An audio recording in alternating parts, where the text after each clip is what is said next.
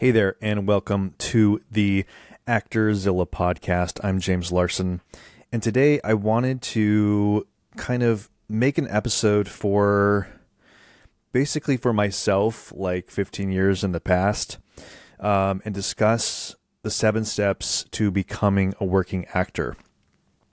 So whoever's listening to this, if you are a recently graduating college actor, maybe you majored in acting, maybe you don't, maybe you're interested in becoming an actor.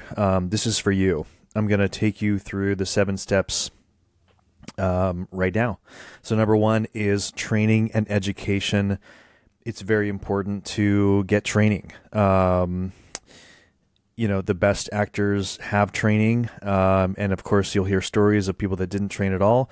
But guess what? They got training in a different way. Maybe they had a great film director who could coach them. Somehow you'll get coached, but it's recommended if you want to do this for a career and for longevity to go get training, to get formal education, to study acting, but not only acting. It's voice and speech, it's movement, it's dance, it's musicianship. All these things feed into each other if you want to be a professional actor. And it's important to work on your voice, especially if you want to be in the theater, because you're going to need techniques of how to do a show 8 times a week. And, this can also, if you're in musical theater, this obviously has an impact. You need vocal stamina. So formal education isn't just about being an actor or becoming, acting technique. It's everything else. And it's really a way for you to carve out time in your life to dedicate to this full time, because the rest of your life, maybe you should still train, but it might be more of a part-time situation. Hopefully you'll be training between gigs that you get. So another way to get training is by going to workshops and doing courses. I'm developing a course right now. Send me an email at actorzilla@gmail.com. The course that I want to build, and I would love your feedback on this if you're still listening, which I hope you are, is I want to make the course that I wish I would have had when I was first starting out. And I want it to be as practical and also inspiring as possible. And what I mean is I want it to take someone from being a student actor to being a working actor, which means, practical things about setting up your actor's access profile, how to network, how to get an agent, how to make your resume, what kind of acting clips should I have, how do I get those done, do I need an actor website, how do I go about doing that? All the things that I had to learn through trial and error, where I feel that there's a gap in the marketplace for this education. And I have a lot of experience in that, and I know of a lot of other people that have gone through the similar thing. And I want to create a resource that is for people that are starting out. And so it would save them time and money. And that's my idea for the course. So send me an email. I'm not sure when you're listening to this, but I'd love to get in touch and see if we can work together on that. Anyway, so you should also be looking at other sorts of training. Like improvisation, clowning, voice training, for singing, special skills. Working on your special skills is very important as well. And it can be the difference between getting a job or not. All right, we're going on to number 2, gaining experience. So the first way you'll probably gain experience is by doing student productions. This could be in high school. This could have been community productions, community theater, college productions. It's important that you put yourself out there and that you audition as much as possible and for everything that you can, especially in school, because it's more lenient as far as what roles you can get and are able to get, because it's an educational environment.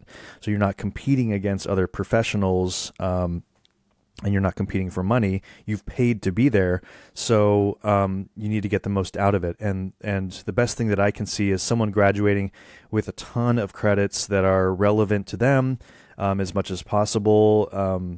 Casting that would make sense for them. get a sense of your vibe and your aura and your skills, your acting skills as well. So, yeah, just anyway, student films, I mean, anywhere that you can act, you should be saying yes. The earlier you are in your career, the more you should be saying yes to opportunities that come up. So yeah, get involved in your community or local productions, and go see shows. I mean, that's a huge part of it too. Experience isn't just about being in shows. It's about seeing shows. It's about getting a sense of the landscape of the area of acting that you want to go into. So if you are a big film buff and you want to be a film actor, watch as many films as possible. If you want to be on Broadway, see Broadway shows if you can. See taped versions of Broadway shows, see local theater productions, see any musicals you can, see any plays you can. And I would encourage everyone, no matter what kind of path you want to go, what genre you want to be in, what medium you want to be in, experience other mediums too. If you love film and you don't think you like the theater, go to the theater. If you're a theater person and you only want to do the stage, watch a ton of films. See how it's different. Ask yourself, how would I do this part? How would I inhabit this character? And what would I do differently? What do I think I could bring to this role? Because then you'll start to educate yourself on your type and your essence, and you have to be self-aware of that stuff, because when it comes down to it, when you get to that level of marketing and promoting yourself, you need to know what you bring to the table. It's very important. Speaking of what you bring to the table, number 3 is building a professional toolkit. So now that you've got experience, you've got some training, you need to package that in a way that other people understand you and your type. And a headshot and resume and reels are about where you're at right now. They will evolve, they will change throughout your career. It's not like you do it once and it's done. Every show, every project you're part of, you update your resume, right? And you might even have different resumes. Say you have a voiceover-focused resume, or a TV film-focused resume, or a theater-focused resume. You can have different, emphasis resumes that you put out there. So, yeah, you want to highlight, the training, the skills, and the experience that you have, and don't discount if you're just starting out and you don't have many professional credits. There's a way to package, student experiences, and if you're an early career actor, people will understand that, and just be happy to see that that people have cast you. And I have articles on that too on actorzilla.com. Go check those out. And for your reels and your digital presence, if you like social media, if you want to post on TikTok, if you like doing sketches, you can use social media to enhance your career, or just, if that can be a way that people get discovered. I mean, there's people from YouTube that, that have gotten HBO series. I mean, it's not out of the realm of possibilities in today's digital landscape. So I say don't discount it, but if you're not comfortable with it, obviously, then you don't have to do it. There's no mandate that you have to. But if you do like doing that and you're willing to put in the work, then it's definitely an avenue that you can go down. So for reels, I would say people want clips these days. Casting directors want to see something relevant to you. It's not to say that you can't have a reel or that you shouldn't have a reel. I have friends that still submit reels, but I prefer, and I've heard from a lot of casting that they prefer clips, because think about it from your end. You get 1,000 people submitting for a role, and you have to watch a 4-minute reel where the most relevant clip is at the end of the reel, or would you rather have a 30-second clip where it's perfectly aligned to that role? I mean, it just makes sense, right? They're all about efficiency. I mean, they have to, their job is to search through the haystack, if you will, to find the needle, and you want to be that needle. You want to be pinpoint accurate about what you're submitting for, as close as you can get. So I would say focus on clips. So number 4 is networking and exposure. So I say in other videos and other podcasts that the best way to network is to show up and do good work. You want to show up to auditions and you want to do your best work. And of course, there's other ways to do this. I mean, there's industry events, there's workshops, there's seminars, there's networking events. And to be honest, I haven't done that much of those sorts of things. I've done workshops and seminars, and I've done, Actors Connection and one-on-one and those sorts of things. And they're very valuable. I mean, it's valuable to meet with a casting director that is working on projects that you are passionate about or that you're right for.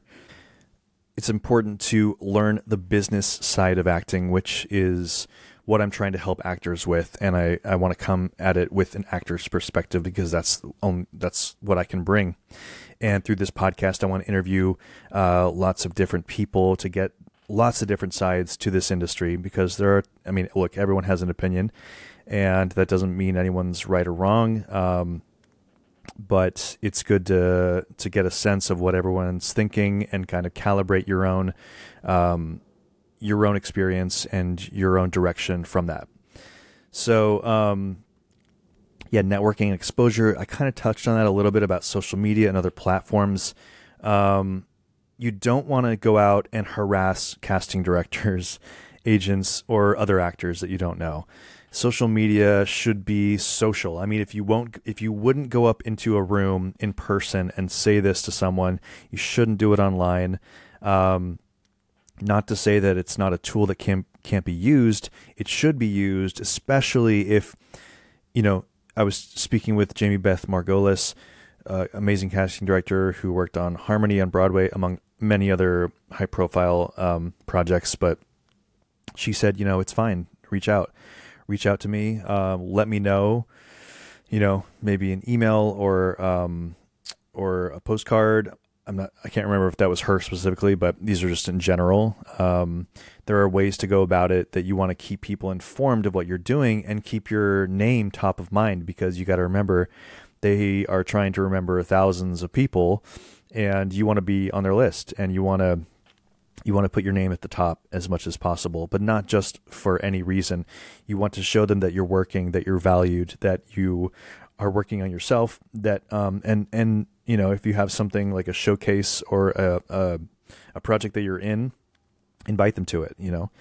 Will they show? You can't control that, but you can at least, it's beneficial because you're at least putting your name in front of them and saying, hey, look, I'm working. And I'd love to show you what I can do even more. So number 5 is auditioning and casting. We need to actively seek out and look for auditions in theater, film, TV, commercials, etc., voiceover. Get involved in every medium that you can. Of course, that does create, more and more people that I know are working in multiple mediums. You're doing voiceover, you're doing musical theater, you're doing TV. So that's why I want to make a resource for everyone. I don't want it to be, specifically for any one person, but obviously there's different skills that are needed. And I think the more well-versed you can be, even if you have a strong focus, the more chances you'll have, the more opportunities you'll have. And life is long and you should go for it. If say you start getting traction in a certain area, that's feedback. That's the market saying something about you is right for this. So I say go for it.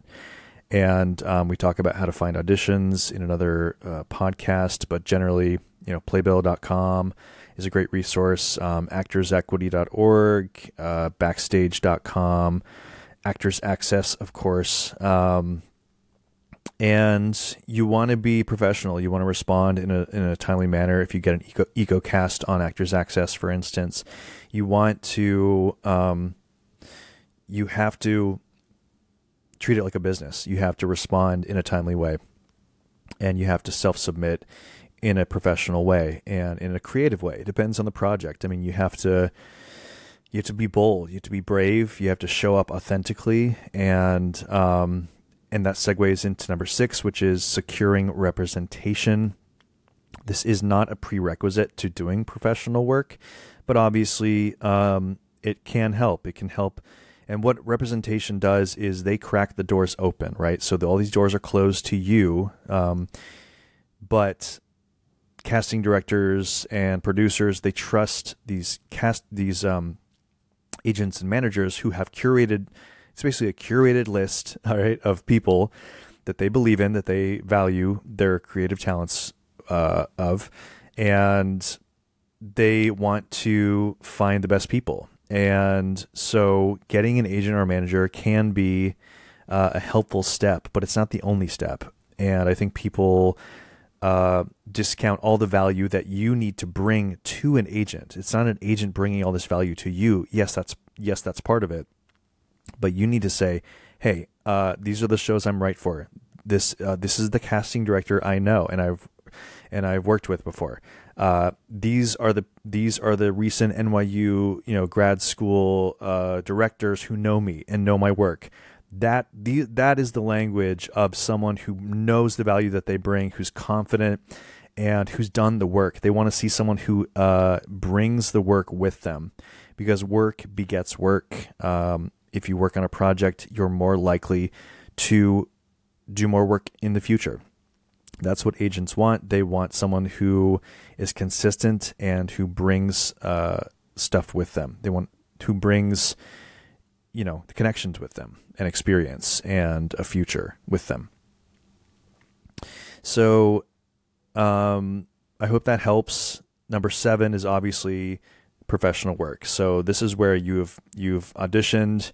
We can go back. So you've trained, you've gotten experience, you've built up your professional toolkit, you have networked and gotten exposure, you've auditioned and you've become known by casting directors, you become known by agents. And another thing I'll say about agents is that sometimes usually the best way in my personal journey has been,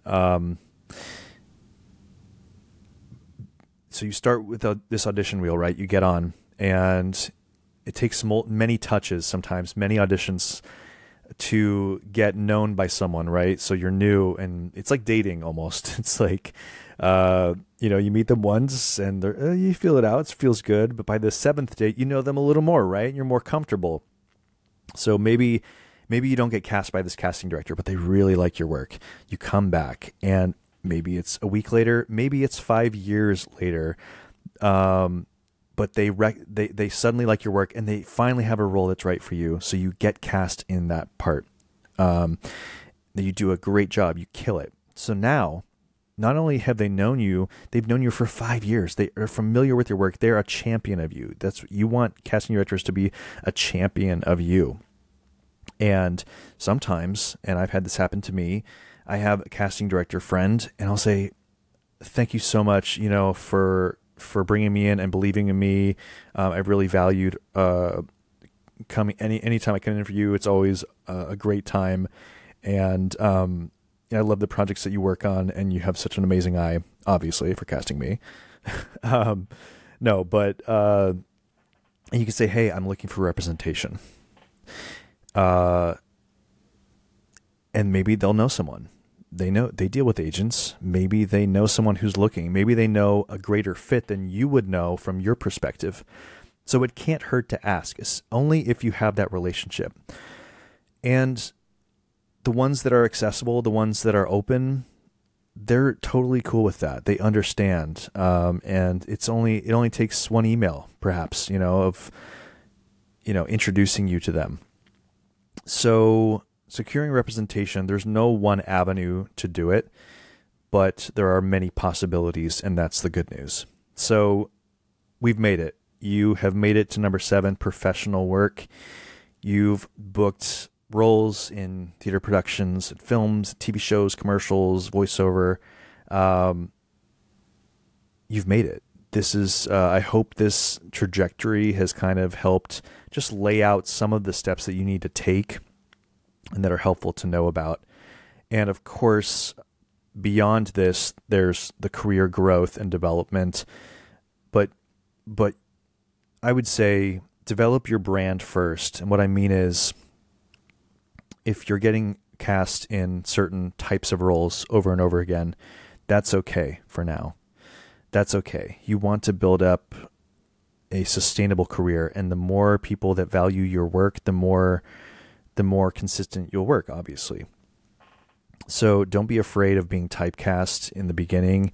That just means that people know that you do this thing really well, and that means that you work, and that's not a bad thing.